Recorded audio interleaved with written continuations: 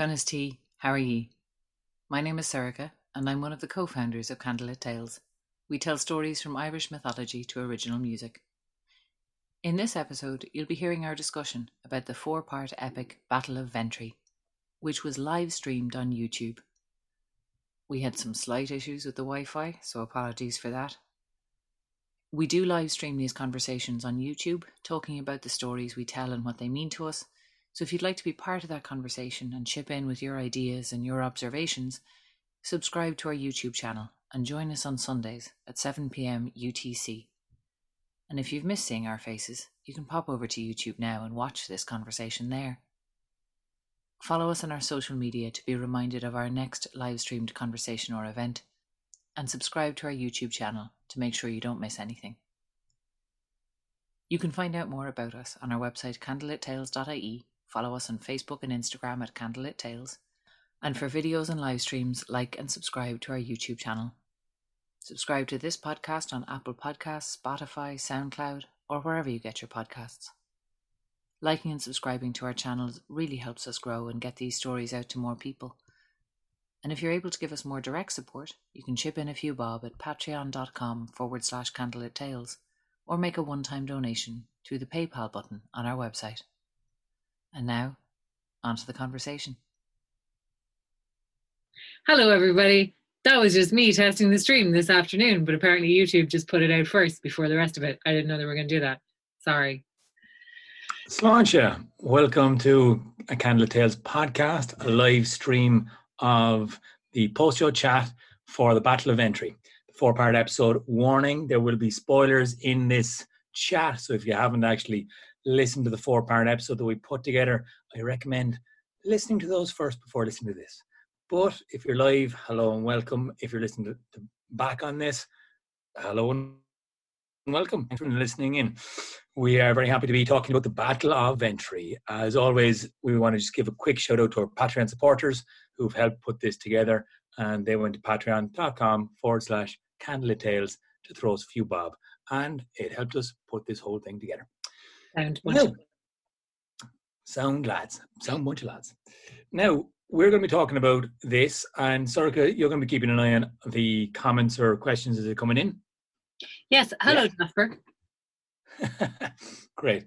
Because I'm going to be trying to feel this. We've loads to go through, and there's so many pieces of this puzzle to pick apart.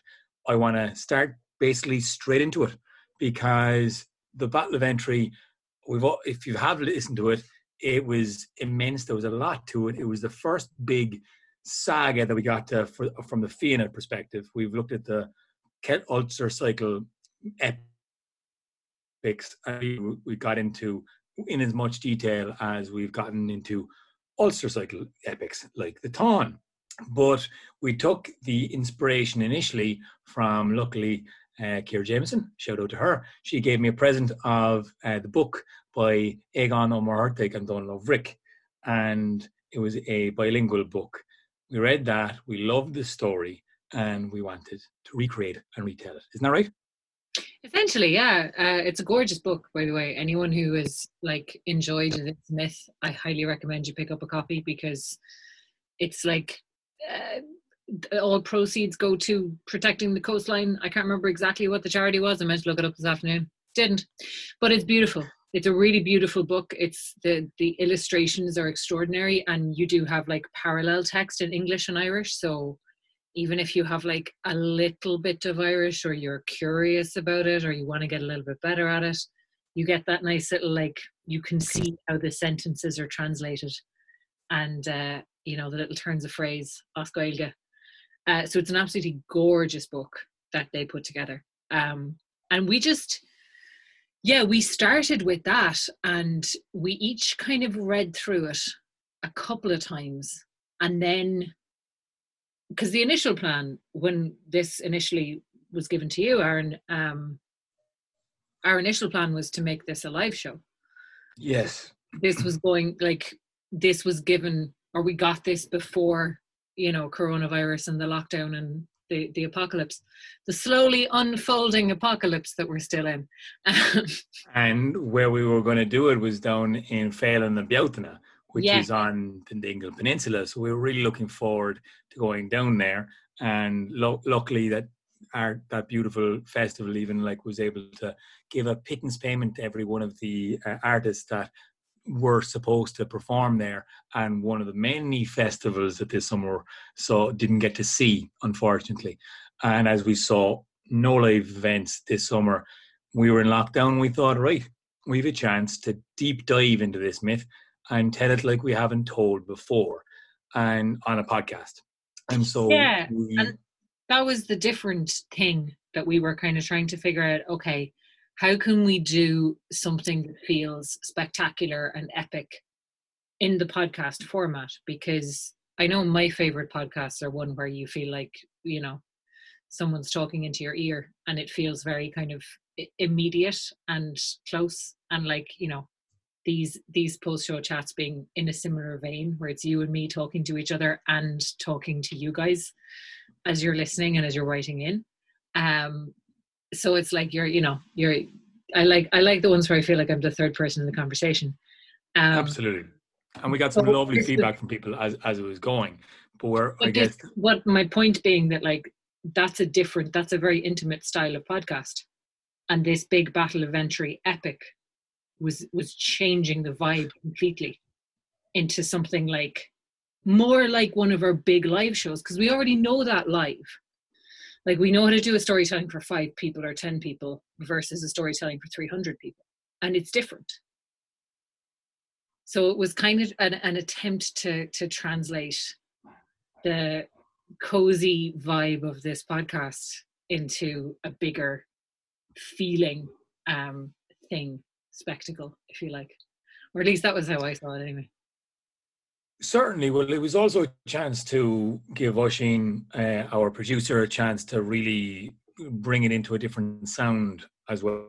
Soundscape would use Foley, be more subtle with the music, and kind of orchestrate it in his own way. And I'm sure he'll have a lot to talk about and tell us how he's developed that at a later date when we get talking about how he puts music together and how he's developed that. Because we were making up as we went along. And we have I've been having a little bit of a fight with technology, so it's been late going up, but we have some of our rehearsal recordings are up on Patreon, hopefully at this point.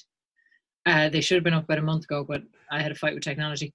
But yeah, if people are kind of curious about how we developed it and how we actually brought it to fruition, you can see, and you'll soon be able to read transcripts of some of the phone calls between myself and Aaron, where we're just hammering out details of how we actually got there to where this is, which I think was it was an interesting process. I mean, it's one that we've done before, except much more over the phone and over Zoom than we're used to. Yeah, it was interesting not to be able to do it in person, and not to have musicians there to play along with us and to come up with the music organically. So it was a different beast, and it is a very different beast now after finishing it.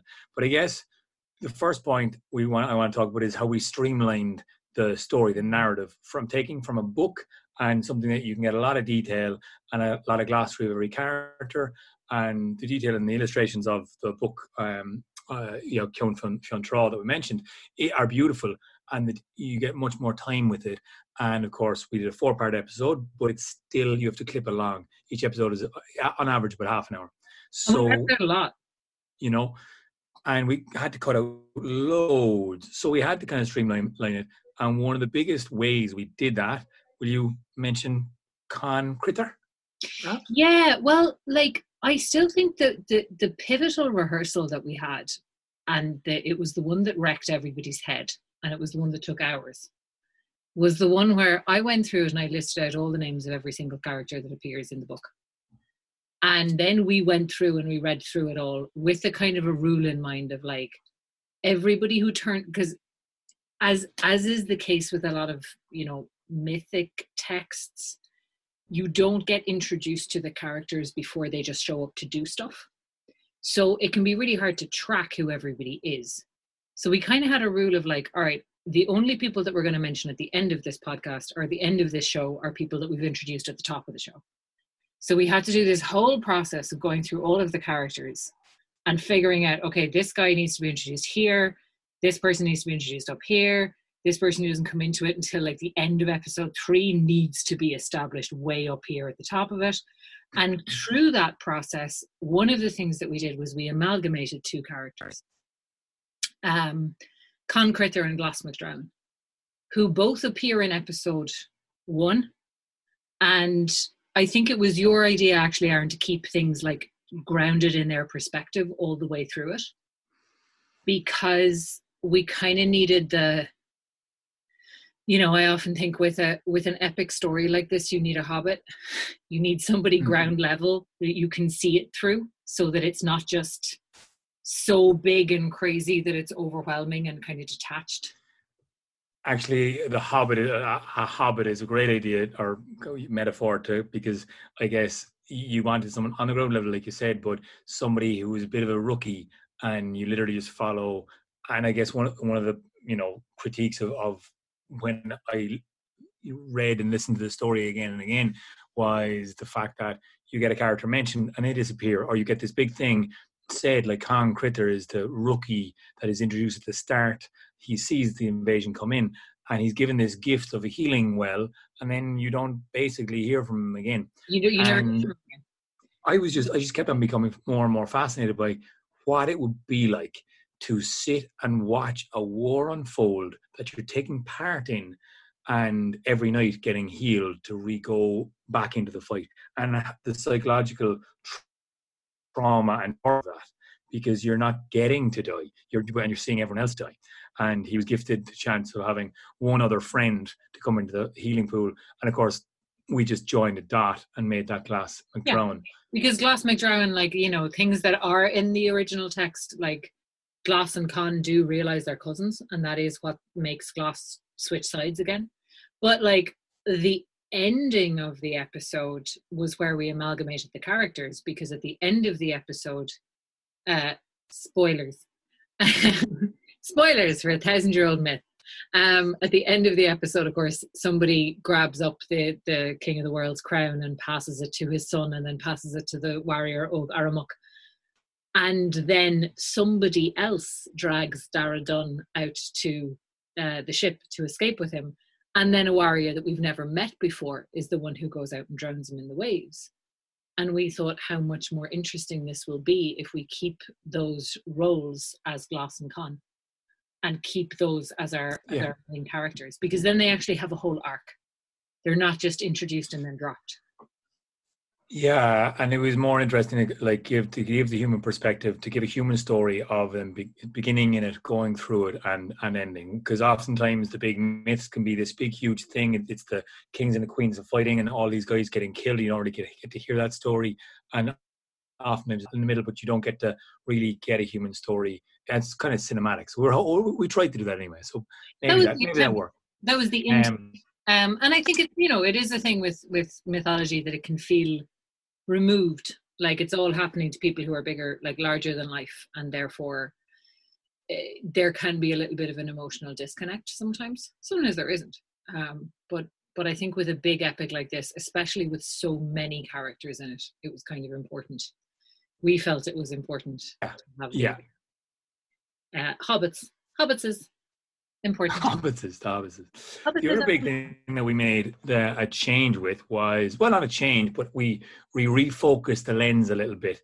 And, you know, the hall where Dara Dunn introduces his armies is one of the great scenes. And you get all of these armies, and the cat heads and the dog heads are mentioned. And then they come up as, like, you know, one of the other armies that come onto the beach and they fight with the Tuatha Dé Danann, and it's kind of like, oh, good, the Tuatha Dé Danann came in. So, you know, and previously we talked about another story where cat-head monsters come against the Fianna, and it's this vicious thing that it's a description of these monsters coming out that have ferocity like animals, but yet a mental capacity of humans. And so we built that up to be the big dragon that would be released, and that became the big dramatic kind of turn for us as well, because we needed something to hinge the dramatic tension. And I think we both felt there was something not kind of there. It was all a bit samey. Yeah, and that's the thing that we were really trying to avoid in all of this was, from a dramatic point of view, getting into something that felt repetitious. Because it kind of can start to feel repetitious. Because again, these kinds of stories, I think of this probably a little bit like the Tone. Maria just wrote in to say we did some great strange voices. Thank you. Cat heads and dog heads being two of the big ones. But they yeah, were a lot of fun. We really didn't want it to become repetitious, because I think when these stories are usually, or would have been told, in my mind anyway, you wouldn't sit down and tell the Battle of Ventry all in one evening. It would probably be something you tell over multiple nights or multiple days, and like in that case, it doesn't become repetitious to have battle every time you tell the story, because it's an episode. You know, you think of episodic television as it used to be before we had streaming, where everything is like one 17-hour film. You know, you had an episode. There's little episodes where like every week there's a new monster and people go out and fight it, and then that's like the end, and then there's a new one the next week. And yeah, if you watch 10 of them in a row, it's crazy repetitious. But if you're watching it over a period of time, it isn't. So I think that was something as well, where we're taking something that's essentially episodic and trying to make it into one whole arc. Yeah. And that meant finding the variation and finding the differences. Yeah, and I think like one of the big things that we focused on was to make that big dramatic, making them as big, as bad, as fierce as in order to then basically put it in the back pocket of Dara Dunn, the King of the World, because he was, and you kind of had a lot of psychological, I don't know, I think you had this whole Machiavellian relationship with this character that you built up in his head. Yeah. That you kind of went off and like, if you were the king of the world and you had this monstrous army, what would it be like? How kind of brilliant, but also how he seemed to, I don't know, sacrifice a part of himself that was a young warrior in having these monsters that could destroy everything. You went off the deep end on that one. Can you tell me a bit about it? I sure did. I had a lot of fun. There were several things with this that I feel like I had a lot of fun, like writing some speeches and going real deep into some character stuff that I don't usually get to do in retellings, because I'm trying to stay like faithful to the source material or whatever else. But like the speeches are one of my favorite parts, but we'll get to them at the end though. Okay, we're gonna get to them at the end, all right? But like the Dara Dunn character was part of it, because we had decided at the beginning, and I mean you did a similar thing with Fionn, which I'll ask you about in a second. Like we had done a thing at the beginning where we kind of decided an easy enough way to split the narration was for me to mostly tell the King of the World stuff and you to mostly tell the Fiona stuff. And actually that we stuck with that pretty consistently. We kind of thought at the beginning we probably wouldn't, it would fall apart at some point. But yeah, that resulted in me getting really into the idea of this character Dara Dunn, who is the King of the World, who decides to conquer Ireland kind of out of a fit of pique. Like he doesn't need to, except that it's annoying that somebody somewhere doesn't consider him the King of the World, and who then gets stuck on this beach, on this island that should have folded long ago, that is just not folding. And I think I kind of like, because I started thinking about all kinds of things, like the sort of the sunk cost fallacy, where you're like, well, I put so much into this, I can't possibly stop now.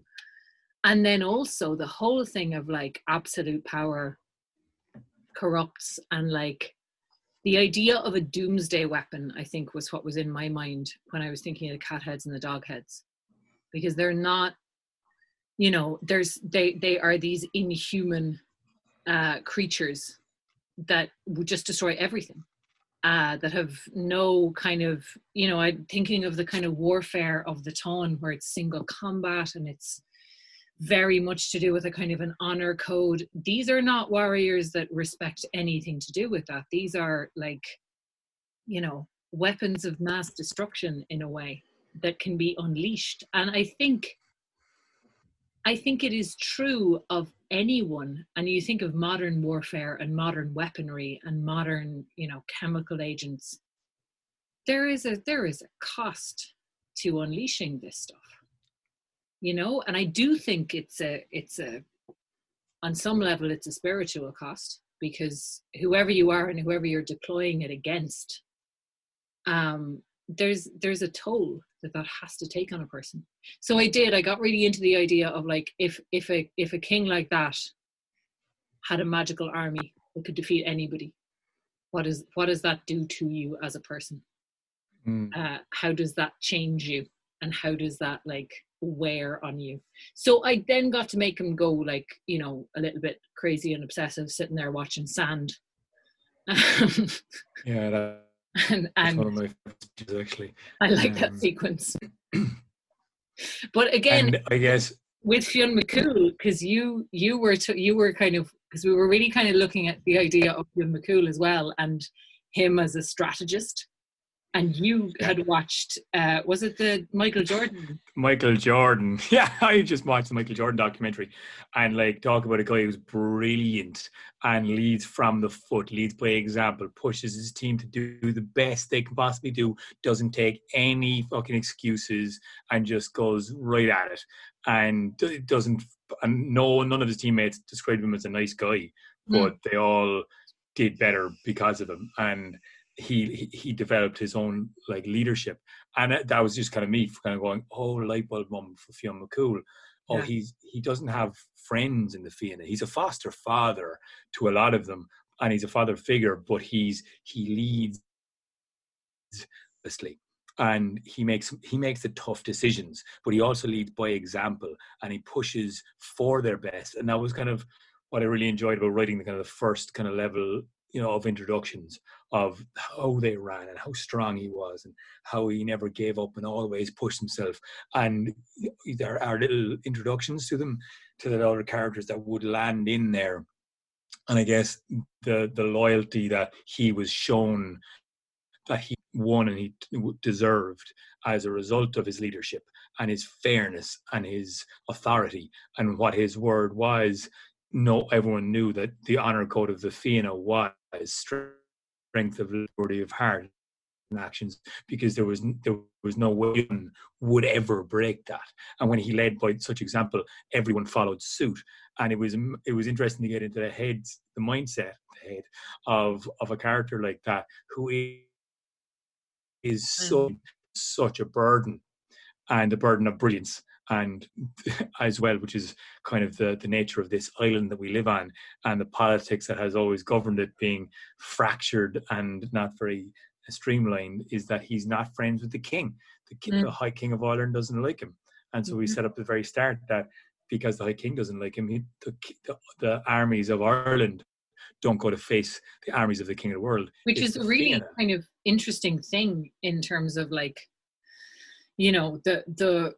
the idea of, there's some dispute as to whether there was ever a High King of Tara. I think there's no actual evidence that there was, even though it's in our mythology. And certainly if there was, the High King didn't control the rest of the country.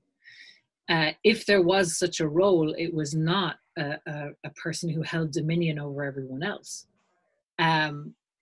It was a much, it was a different kind of a cohesion being held there. But, like, Ireland never really had that sort of cohesion, and, like, we kind of still don't.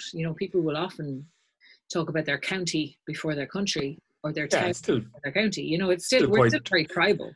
Yeah, it's a tribal mindset, and I think it's like it's that kind of underdeveloped, maybe slightly less, I guess, a global mindset, or a more higher, what's the phrase I'm looking for? I don't know. You'll find it. Keep looking. A higher level of consciousness is where, like, you break down the borders and you see everyone as equals, and that's kind of what the Fianna kind of represent. It's like there are no borders in the Fianna. We are men and women of the land, and we're defending what's right and just, opposed to, and that's the ideology of the Fianna, opposed to, and that's the ideal and a tribalhood. that's the ideal of the Fianna as we kind of see them in this story, is that they are the people who are transcending the tribal divides. They are the people who are, because it's part of the joining of the Fianna was to give up your family. Yeah, and your possessions, and your lodging and whatever you have. Like if you think about ancient Ireland and the Brehon law and the clan system, your family was your identity. It was who you were, way beyond possessions. Like it was your status, it was your identity, it was everything. And like if you committed a crime, it was your family who had to pay the fine for it. And if you were harmed, it was your family who would come and get justice for you. So like the clan system in Ireland was so strong. That's what the society was built on. And the Fianna, and like, a Fianna was a thing. There were lots of little Fiannas. The Fianna of mythology was like the Fianna of all Ireland. And it was a kind of an escape valve for people who didn't fit in. It was a place for people to go and kind of have a slightly different way of living that was outside of this clan system. So you had this kind of outlaw culture that was like running parallel. And then Fionn and the Fianna being like the example of the highest form of that. What that could be, which is hugely like expansive, generous, welcoming, transcendent of political divisions and all those kind of good things. Now I'm sure there were plenty that were lots of bad things that were just some fucking thugs running amok and stealing your shit. But that's history versus mythology, I think. I think like the ideal of the Fianna rather than the reality of the Fianna. And that's why it's so interesting to tell these stories and place real gravity and reality into this ideal, is because you want to make it as human and as realistic as possible, while still understanding that this is an ideal and a perfection or level of perfect leadership that is possibly and has never been actually demonstrated. Yeah, but if we can make it feel real, we can make it feel achievable. Exactly, yeah. And as human beings, we are, I think, so constructed by the stories that we hear and the stories that we live by that, like, I think it's really, really important to actually have impossible to attain examples of leadership and fellowship and just being good people, because it makes us kind of go, oh yeah, actually, maybe we could be like that, Speaking of leadership, so we've talked about Fionn and Dara Dunn and the obvious differences. Are there similarities between the two that you found? This is what I think is very interesting, because we've talked a little bit about this before. And if you think back on some of the stories we did just like kind of in the run up to Ventry, like say The Lad of the Skins, Dara Dunn is a bit of a snake. He's well able to kind of like, the thing that he does to the sons of Garav in I can't remember which episode it was, but like the way he sets them up to fail. Episode 2. The way he kind of sets them up to fail and destroy themselves. Like, it's interesting because I think Fionn is in some ways there's a little bit of a similarity there, because Fionn McCool is also can be quite indirect in the way that he manages things. Like if you think back on The Lad of the Skins, for example, he has, and we talked about that in the post-show chat as well, like he has this servant that he doesn't quite trust. So he sends him on a quest that if he was a normal person would have ended up destroying him. But I think that the difference between them is very stark, because Fionn gives people the opportunity. Fionn holds the possibility that this person is gonna do the thing and is gonna actually come back a hero. Dara Dunn absolutely sets people up to fail, and fail hard and fail publicly. And he's also quite Machiavellian in the way that he does it, because it's kind of like, if you win, I win, and if you lose, I win. You know, like if you look at the Dollar Dorfa Sons of Garv whole sequence, which goes from like episode 2 to the start of episode 3, he has this warrior who has like 8 brothers who are all great warriors who he's a little bit wary of. And what does he do? He sends them out without the best one, so they all get slaughtered by the Fianna. And then he sends out the last one as a champion to avenge his brothers. And he's delighted because, like, whatever the outcome, he wins because Dollar Dorfa didn't attack him. So, like, he's clear. Either your man is going to get himself killed on the beach, or he's going to kill the Fianna, and it's win-win. Yeah, and you know, he's removing a threat, and also, I guess what Fionn would do in that situation, or seem to have done in that situation, is unfortunately have to put people out, but they pick straws to face Dollar Dorfa. He's like, shit, this is going to be 100 people dead tomorrow. Yeah. Okay, draw lots. Yeah. You know, like contrast. Rather than go, okay, you, and you, I don't like you. You go out first. And he puts his grandson in there. He puts his son in there. Like, everybody is of equal kind of standing in drawing the lots there. So he doesn't sacrifice. And, like, with the character of Fionn McCool being what it is, like, he probably is drawing the lots himself because he doesn't probably draw the lots himself. There's plenty of times when Oisín or Oscar is like, what? Get out of this. This is not a place for you. And Fionn is like, no. If everyone else is doing it, I'm doing it. Yeah, and this is one of the curious times where Fionn leads from, has to be governing from the back.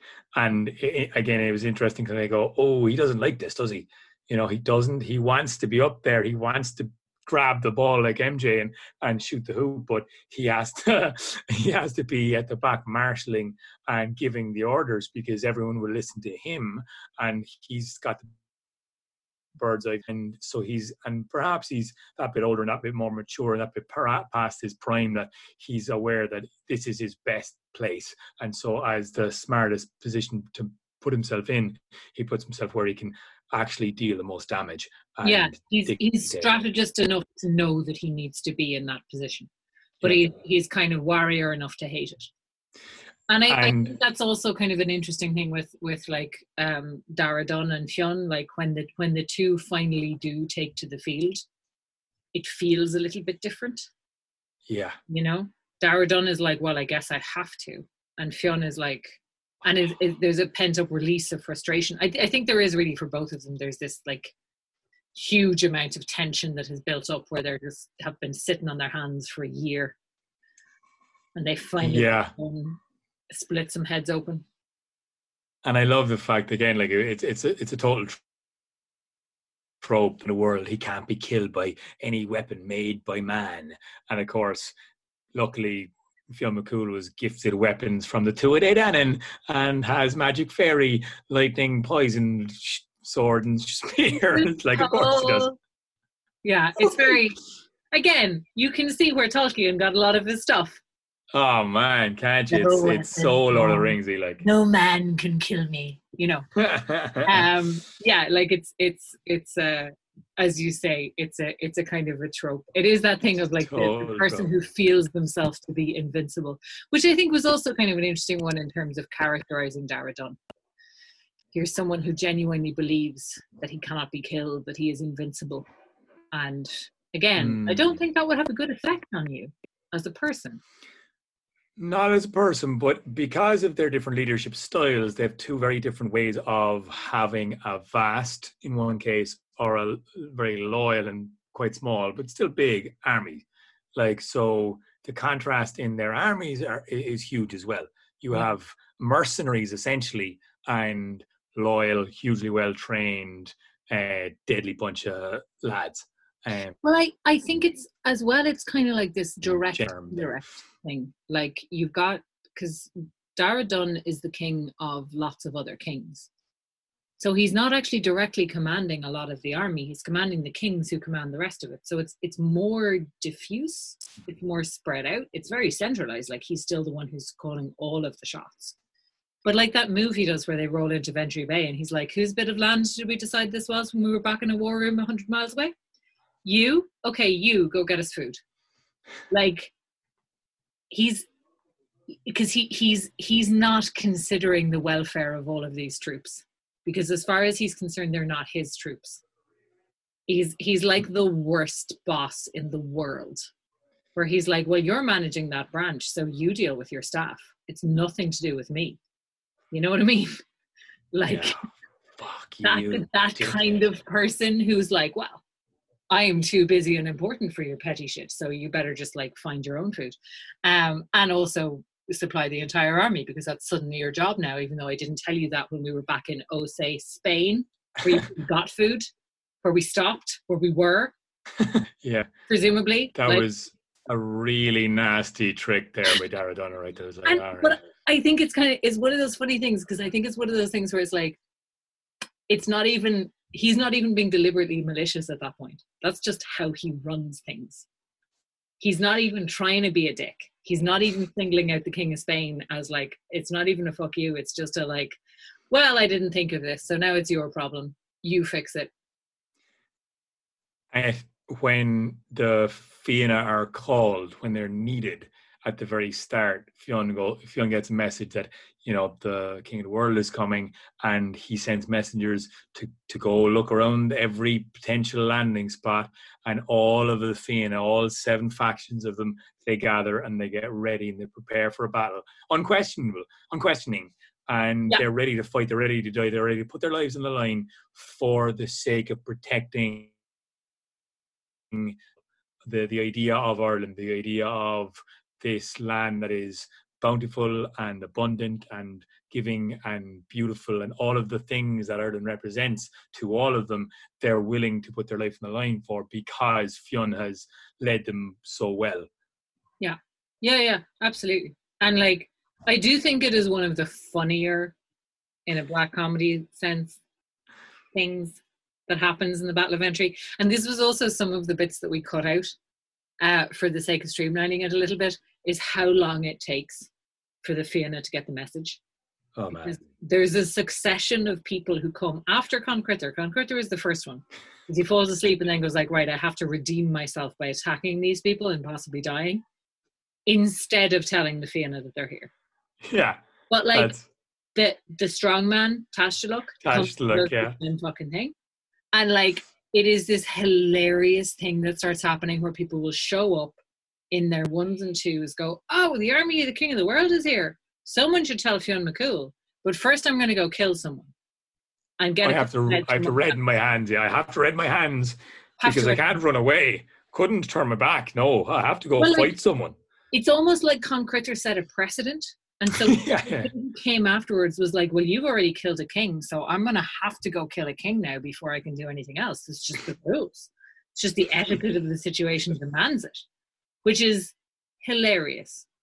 And yeah, so you have all these kind of episodes where people come in and have these like big one-on-one battles, and then just like finally someone goes, oh yeah, that entire army that we have, someone should go get them.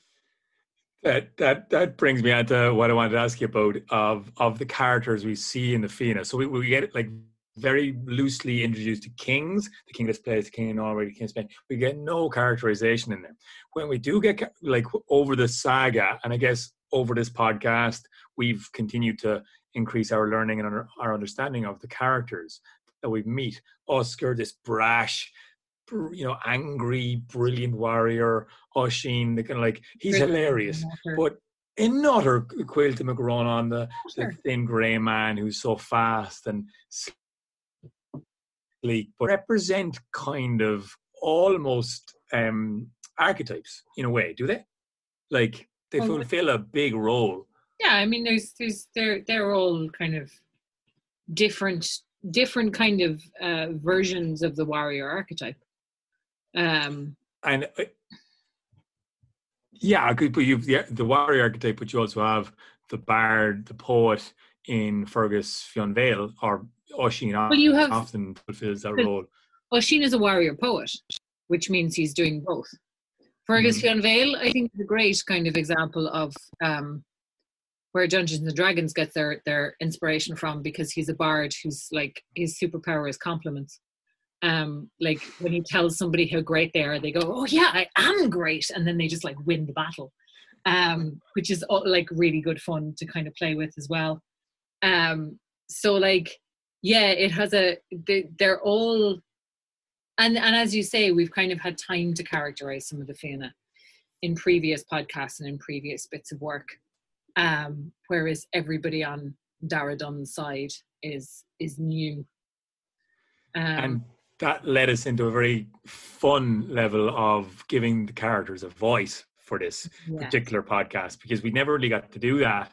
And as an actor and a performer and a glorified chai talker, you do love doing I an aspect more than. Well, I think there's like doing a voice is one thing, and you know, for lots of kids shows, you can just put on an accent and it's funny, you know, it's great and whatever. But I think we discussed this about having a subtle change in voice versus just any old accent, and rooting the character's voice in the body first. And we did lots of takes, and shout out to Rue O'Shea, who did a great voice for Concreter, and a couple of others, Neil Toner, Oisin Ryan as well as Nelson Endebele, who all added voices as well as the two of us. And when we separated our narration voice into character voices, I threw you back like, no, you got to redo that one. We got to redo that one because I could hear when it's a character voice or when it's, or you know, I was getting nitty gritty the same way Oisin would get nitty gritty about it. The sound quality isn't right. I was getting nitty gritty. Yeah, I remember one notable occasion where you said, "Do that again," and I said, "No, fuck off, I'm finished." Yeah, it was working dialogue. Yeah, exactly. We're always very mutually respectful. But there was a lot of fun in finding voices for all these characters, and I realized, okay, Oisin needs to sound, you know, gruff and ready to fight. Conan Whale and Gul McMorna, the brothers, they seem to kind of cohabit this, like, kind of not quite arrogant, but very dismissive. They can't say a good word if a bad word can be said. Any slight will go to them. Any time you have something kind of poetic, it was Fergus Van Vale finding a way to describe the battle of the cat heads and the dog heads in that kind of other world way that he saw it. But it was a lot of fun to be able to put those in and work on them, I guess, is all I wanted to touch on. I did want to ask you about, before we got into the 4 speeches that we talked about and dissected, the big difference between the 2 greatest threats in this whole saga, which is the cat heads and the dog heads, as we talked about, and we build up the release of them throughout the first and second and third episode. And then the people who come to save them are the Tuatha De Danann. And the big contrast between them, this kind of mythic embodiment of what it is to be a spiritual being, and this vicious aspect of monstrous intelligence or something.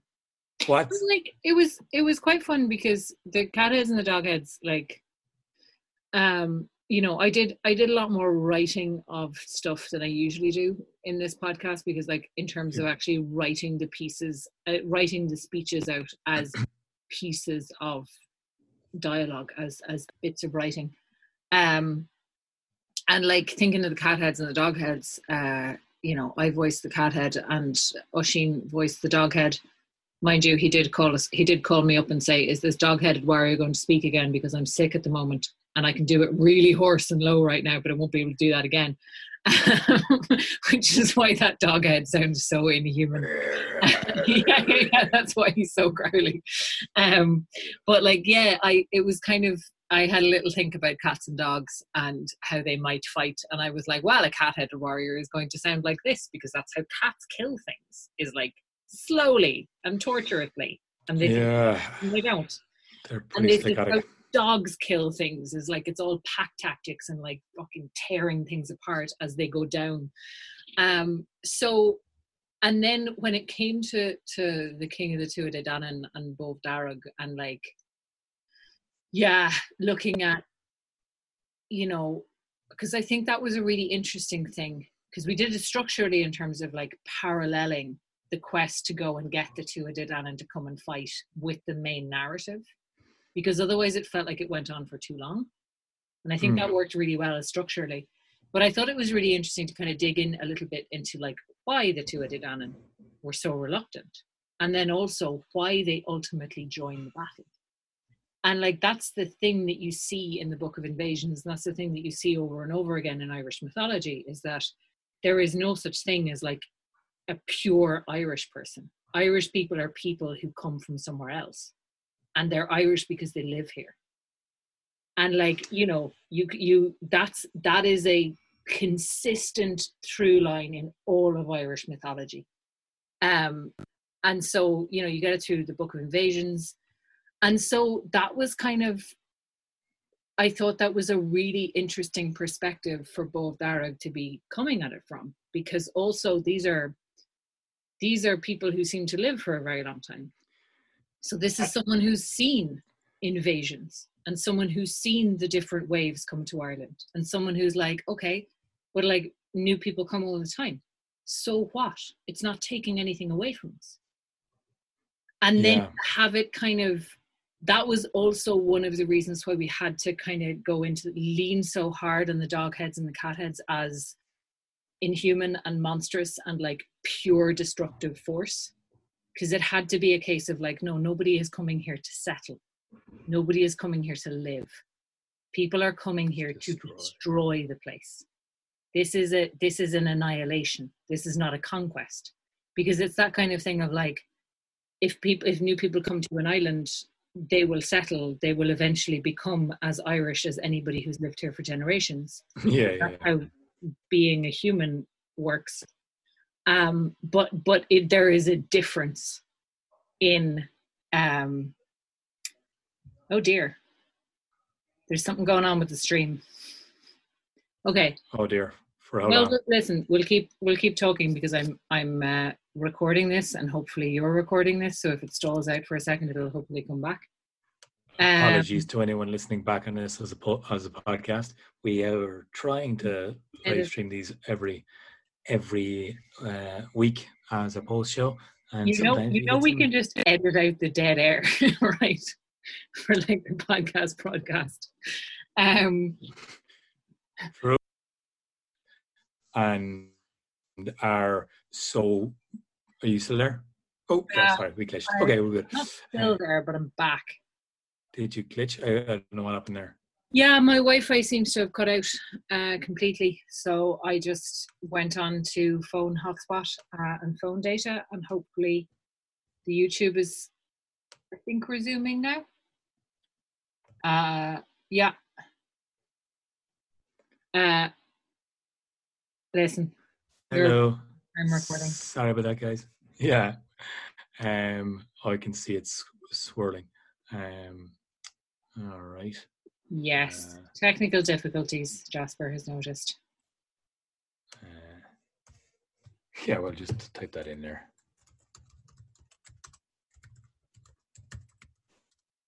I just did. Oh. There you go. You did indeed. You did.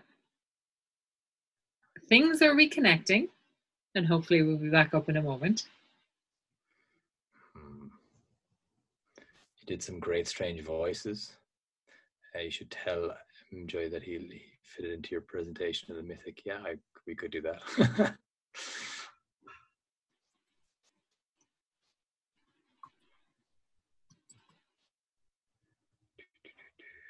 Jasper said to blame it on the planets or the full moon, which I'm sure we can do. I don't know why it's their fault, but it's their fault. Still have a little bit of a scrolly wheel. But I don't really know how to do about that. Okay, I think we're back. I think we've Okay, cool. We were talking about Bob Darragh, and we were talking about the Tuatha Dé Danann and kind of characters that are and if the YouTube stream is not going to work, let's just finish the conversation and we'll put the audio only podcast out as soon as we're able to, because rather Sure. than just So, stop in the middle of of a course. chat. No, of course not. So yeah, I guess this was the difference between the two, the Dan and the Catheads, and the first big speech that you kind of focused on writing, which was a beautiful speech. And it was one of those things that struck us when we tell the Battle of Invasions and when we go into what the kind of the two a day are and how they managed to like step aside very gracefully and still remain Underhill in the 3x50 islands of the other world, yet remain kind of attached to Ireland, seem to kind of live here, belong here, and have a kind of a shadow and a watch over. And in the book, like it stops, it just goes like,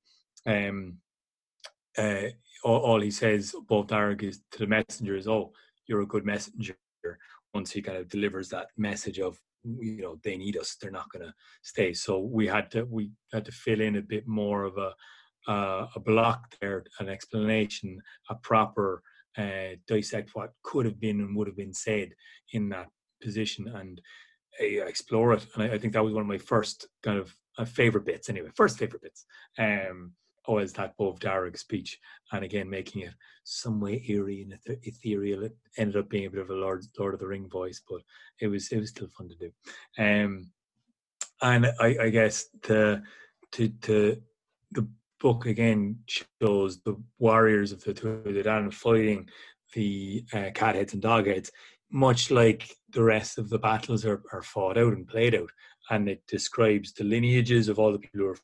But we decided it would be kind of more interesting if that happened off screen. So we decided to put them behind the mist because it felt like, again, it was to avoid that kind of sense of repetition, because it's a cool fight, but it's like cool fight among many. And, you know, we've talked about potentially kind of at some point we have some, I guess, almost outtake stories that we could record separately and put up as, you know, the little episodes of these different battles that do happen, which is a future of this problem.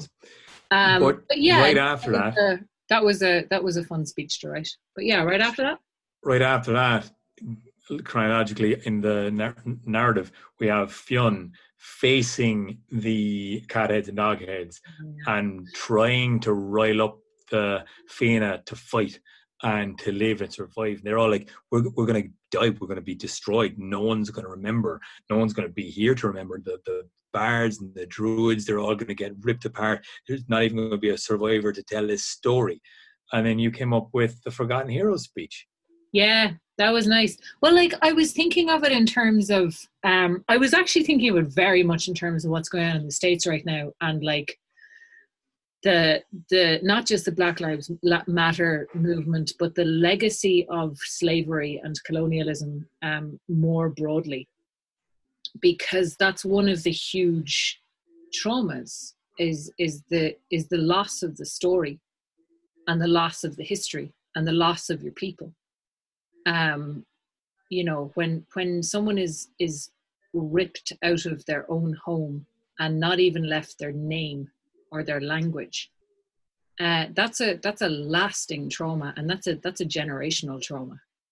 And I was kind of thinking about it in terms of, like, you know, also in terms of some of the work that's been done with Her Story, and like, you know, recovering forgotten stories, particularly of women, but like, you know, other marginalized people as well, because we sometimes think that we invent, you know, standing up for your rights, or that we have invented, you know, certain kind of movements for justice or insistence on the humanity of certain people, because we don't hear the stories in history of people who've done that before.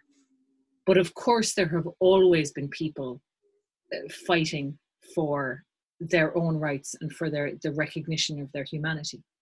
And so that's kind of what I wanted to think through in a mythic sense, was like, you know, we don't hear the stories of all of the people who stood up and fought against, you know, those who were trying to dehumanize them. We don't hear the stories because the people who killed them killed their stories as well. And that struck me as both incredibly sad and incredibly powerful potentially. Like this idea that those actions, those struggles, those the stands that people take for justice, for humanity, for equality, that they don't actually go away, but that they're kind of become part of our, almost like our collective unconscious or our dream of the world. And so that was where the Forgotten Hero thing came from. And it seemed like just a perfect opportunity to put it in the mouth of Fionn McCool, as someone who has the wisdom to understand that anyway, and to kind of say like, yeah, we can fight and die and be absolutely annihilated and be completely forgotten and never remembered ever, and it's still worth doing. And it kind of like that idea then of like you're actually tapping into all of the people who've done that before and all of the people who will do that in the future. Yeah, that's such a beautiful idea, because like no matter how much is written down and how much history is done, you can never really fully comprehend the amount of struggles that have ever gone on like that. Especially like, so I know I knew the kind of current affairs of Black Lives Matter and what's going on in America, but also what rang so true to me was the colonialism of Ireland and how so many fights, there's so many rebellions that were failed, and we only know a fraction of them. And our story of why there's O'Hegartigs and our family name Donacork is because we came from Donegal for the Battle of Kinsale in 1600s. And that's one of the failed battles. Anywhere that you go in the world, in the world, you go to North America, you go to South America, there were indigenous uprisings, there were battles fought, there were slave rebellions, there were like any part of the world, in Africa, in Asia, in East Asia, like anywhere in the world that you go, this stuff has happened where people have said, this is not right, I'm going to stand up to it. And they've been completely annihilated, and their names have been burned out of history, and nobody remembers them. So like, it's something that definitely is part of our history in Ireland, but I think it's also part of the history of humanity. Absolutely, that there are these forgotten heroes everywhere in the world, and like they're all of our ancestors, they've paved the way. They've certainly and it's a really weird one, because it's kind of like, well, how can they have paved the way if we don't remember them? And it's like, yeah, but we do remember them. We remember them whenever we have that instinct of like, this isn't fucking right, and I'm not going to stand for it. Yeah. That is drawing on a resonance that has been built up for millennia by people going, no, this is not okay. And like, no matter what culture you're in, like I was down in Dingle this summer, and I heard the story of the guy. I was down in Kenmare and had found, basically called the bay a river so that because rivers could be taxed and the fishing in the sea couldn't. And I was in a kayak with my girlfriend on a little kayak tour going around the islands, and I was so angry. I just, like, something came over me, like I wanted to, I would have fucking marched head into battle. I would have fucking just rummed up. I was alive with the anger, and like, it wasn't my anger. It was something that was steeped in the air. It was steeped in the land. I was on a fucking boat, and I could just see the trauma and the hurt and the resilience of all of that history fucking in the ether. And it was something mystic, and it was something not fucking in the land, quite understanding. But like, you get that in the folklore of Ireland as well. You get that in the hungry grass. Like, there's patches of grass in Ireland where you step on them and you so overcome with weakness you have to lie down. And that is the memory of the famine that is held in the land. And so there is this thing of like, the energies of these conflicts and these traumas and these pains are still, they're persistent, and they're around, and they're in our kind of collective memory. And that's why you need these stories in some sort of way to tap into the collective. Even if you've no experience of that yourself, you need this story to have some form of cathartic release and connection to that feeling. because I think you can come through it. You can feel it. You can feel it brimming. It's why we watch movies about war. It's why we get so passionate and so tearful when that happens, and it's why we listen to these stories, and we need that message to be made as well, and why it's so powerful. And that was one of the most powerful bits I thought you wrote. I put my voice to, but I just thought it was a very nice bit of writing, as was definitely me trying to pick up on something that is around at the moment, and something that's going on at the moment, and like I think to articulate that feeling for people who haven't experienced directly. To articulate it. Something you articulated very interestingly, which is not often articulated from a female perspective. And I know you and my brother get into fantastic debates about femininity and the patriarchy and what is the patriarchy anyway, and toxic masculinity, which isn't a huge one and not a very popular one to be talking about. But Og Armuk is the greatest woman in the world. She's the greatest warrior in the world, potentially, and she gets gifted the crown of the king of the world because the prophecy said that the next king of the world will be a woman. And we know in Irish there is no word for queen. It's just a ban ri, a woman king. Well, there is a word for queen, but it means woman king. I mean, but yeah, sorry. That's it literally translates as woman king. That's what I tried. There's no. Yeah. Shut up, Soraka. Don't be a dick. So, Og Armuk is gifted this basic bit of power. Is gifted the king's crown, and she puts it on, and you have a bit of a tirade here, and you give an interesting perspective to a hate-filled woman who's given power.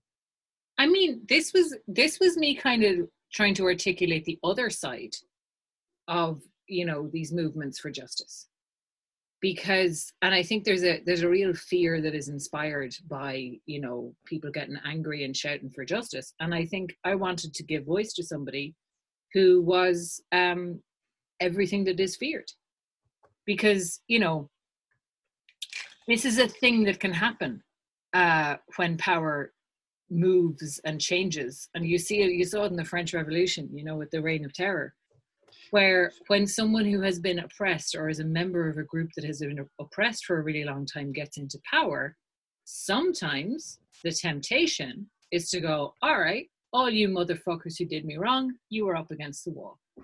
Heads will fucking roll. And so I really wanted to give Og Armuk the kind of toxic femininity thing, as I was calling it. It's not really entirely that, but like just this idea of like what would happen if you put someone in charge of the world who is from any kind of oppressed or marginalized group, who is living in that rage. And what would happen is exactly the same thing that's happening now, just flipped. Just flipped, yeah. And there's no positive to that. Nobody would be better off.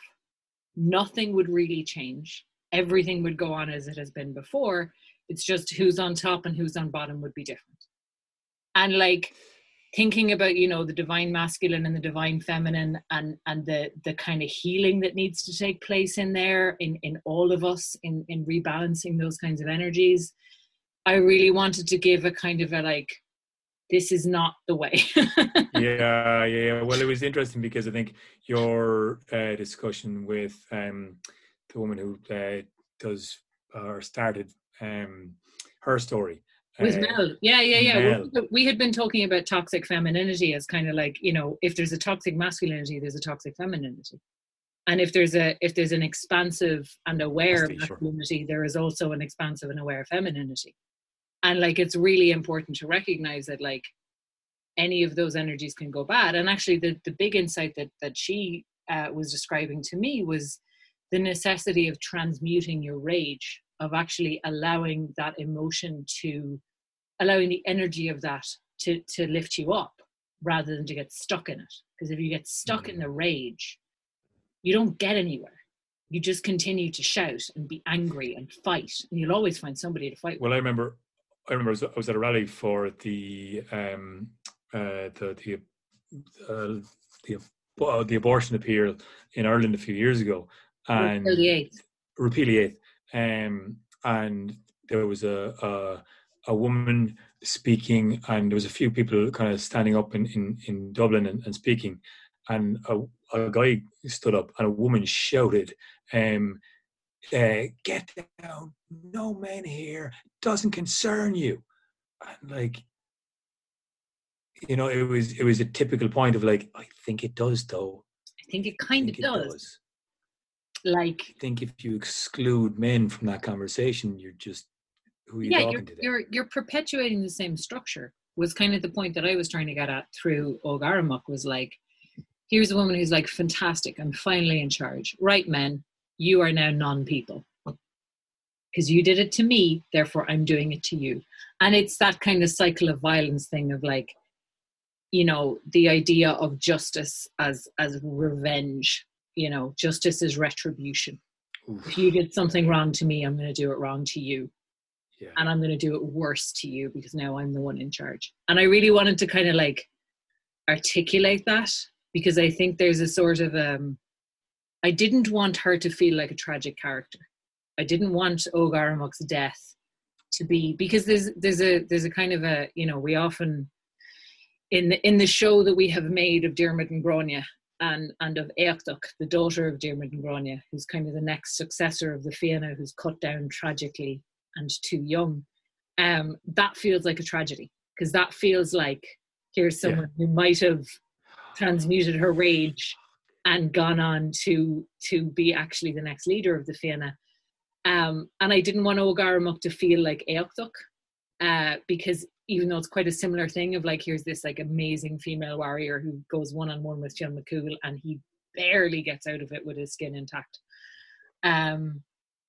So I thought it was kind of important to make her, not tragic, and to let her give voice to that kind of like vengeance-based mindset of like, well, when I'm in charge, the first thing I'm going to do is fuck up everybody who looked at me sideways, which is like, well, importantly as well, we like, from a narrative point of view, we have to, well, we want to let and the listener see and have more empathy with Fionn and the side of the Fianna, and so we were essentially making a villain out of this potential great woman leader. So there's that side to it as well. But she's not wildly characterized. She doesn't get a huge amount of characterization in the text that we were going off. So exactly, it was a little bit of a blank space for us to project into, as a lot of this stuff is. And that's what I decided to fill it up with.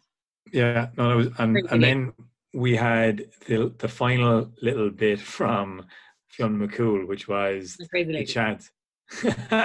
well, right after Fionn kills this lady, we have the crown of the king of the world gone into the ocean, and it's dropped and we'll never see it again, or it's in the hands of, as you said, Manannán Mac Lir, and Fionn kind of delivers that last speech, and we did an awful lot of writing between all these sections, but I left those bits of speeches run right up to you, because you can articulate all those things. In fairness, it was like, Fionn makes a cool speech. What does he say exactly? I'll say it, but what does he say? I'll read it out, but tell me what he says. I mean, we'll bounce the idea around, but you'll just nail it down a bit better.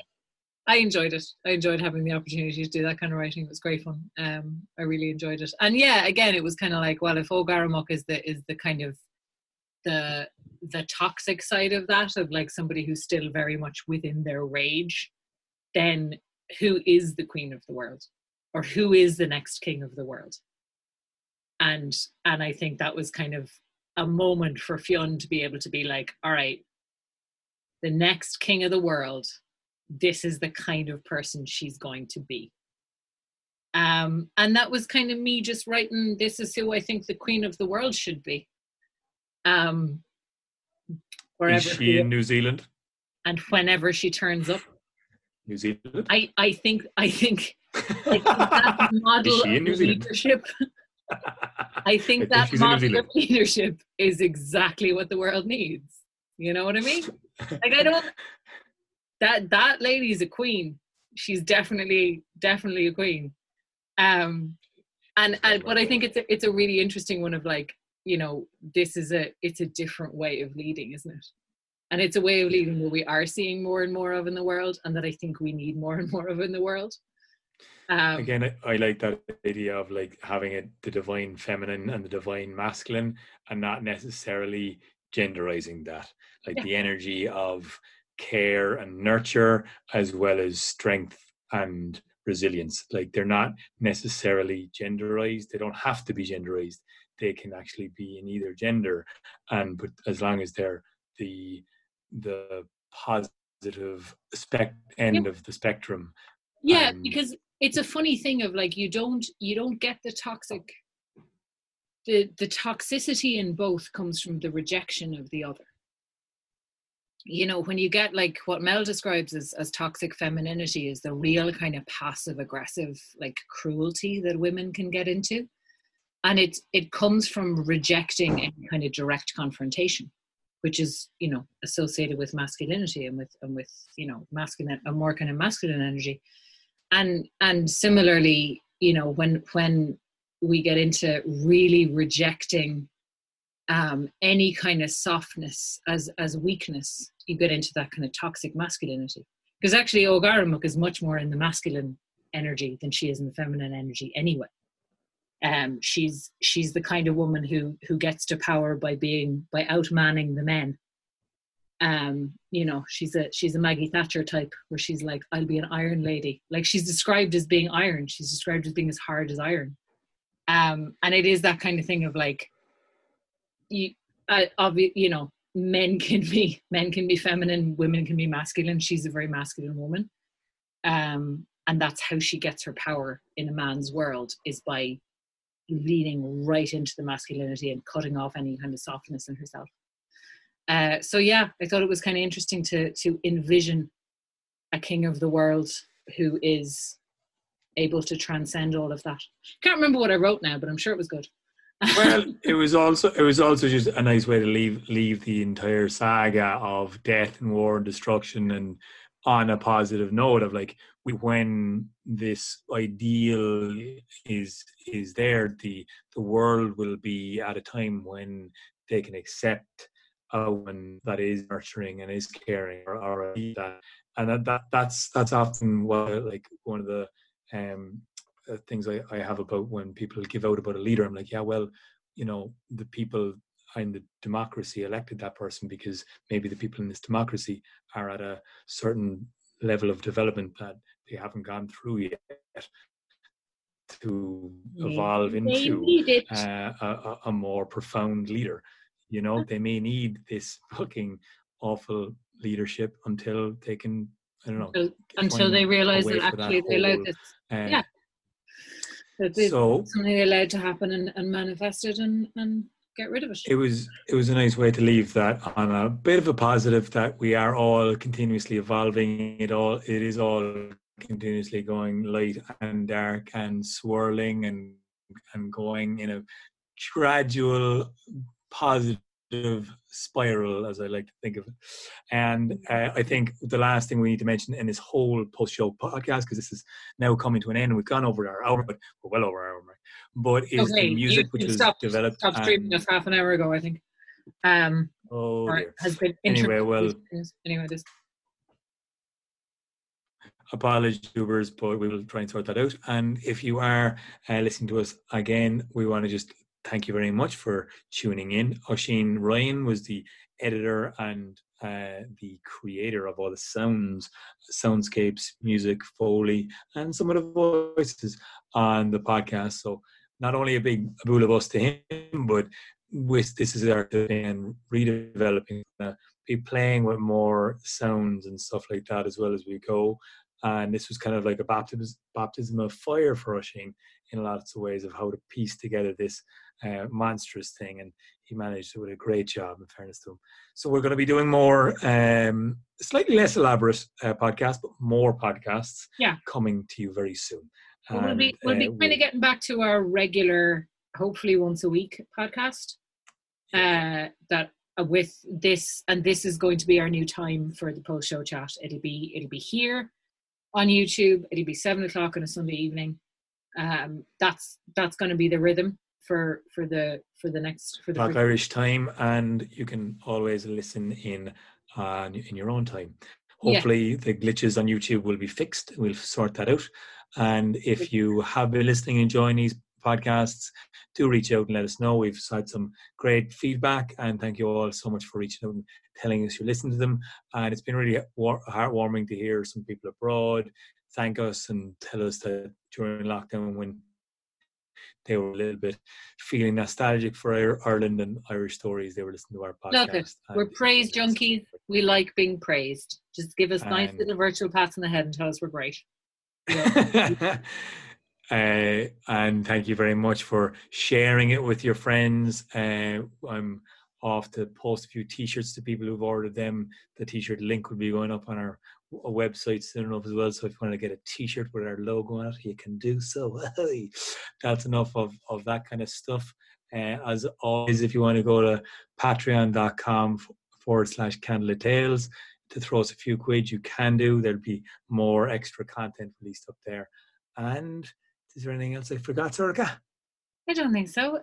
Keep an eye on all the social media stuff, because we'll be announcing some stuff soon.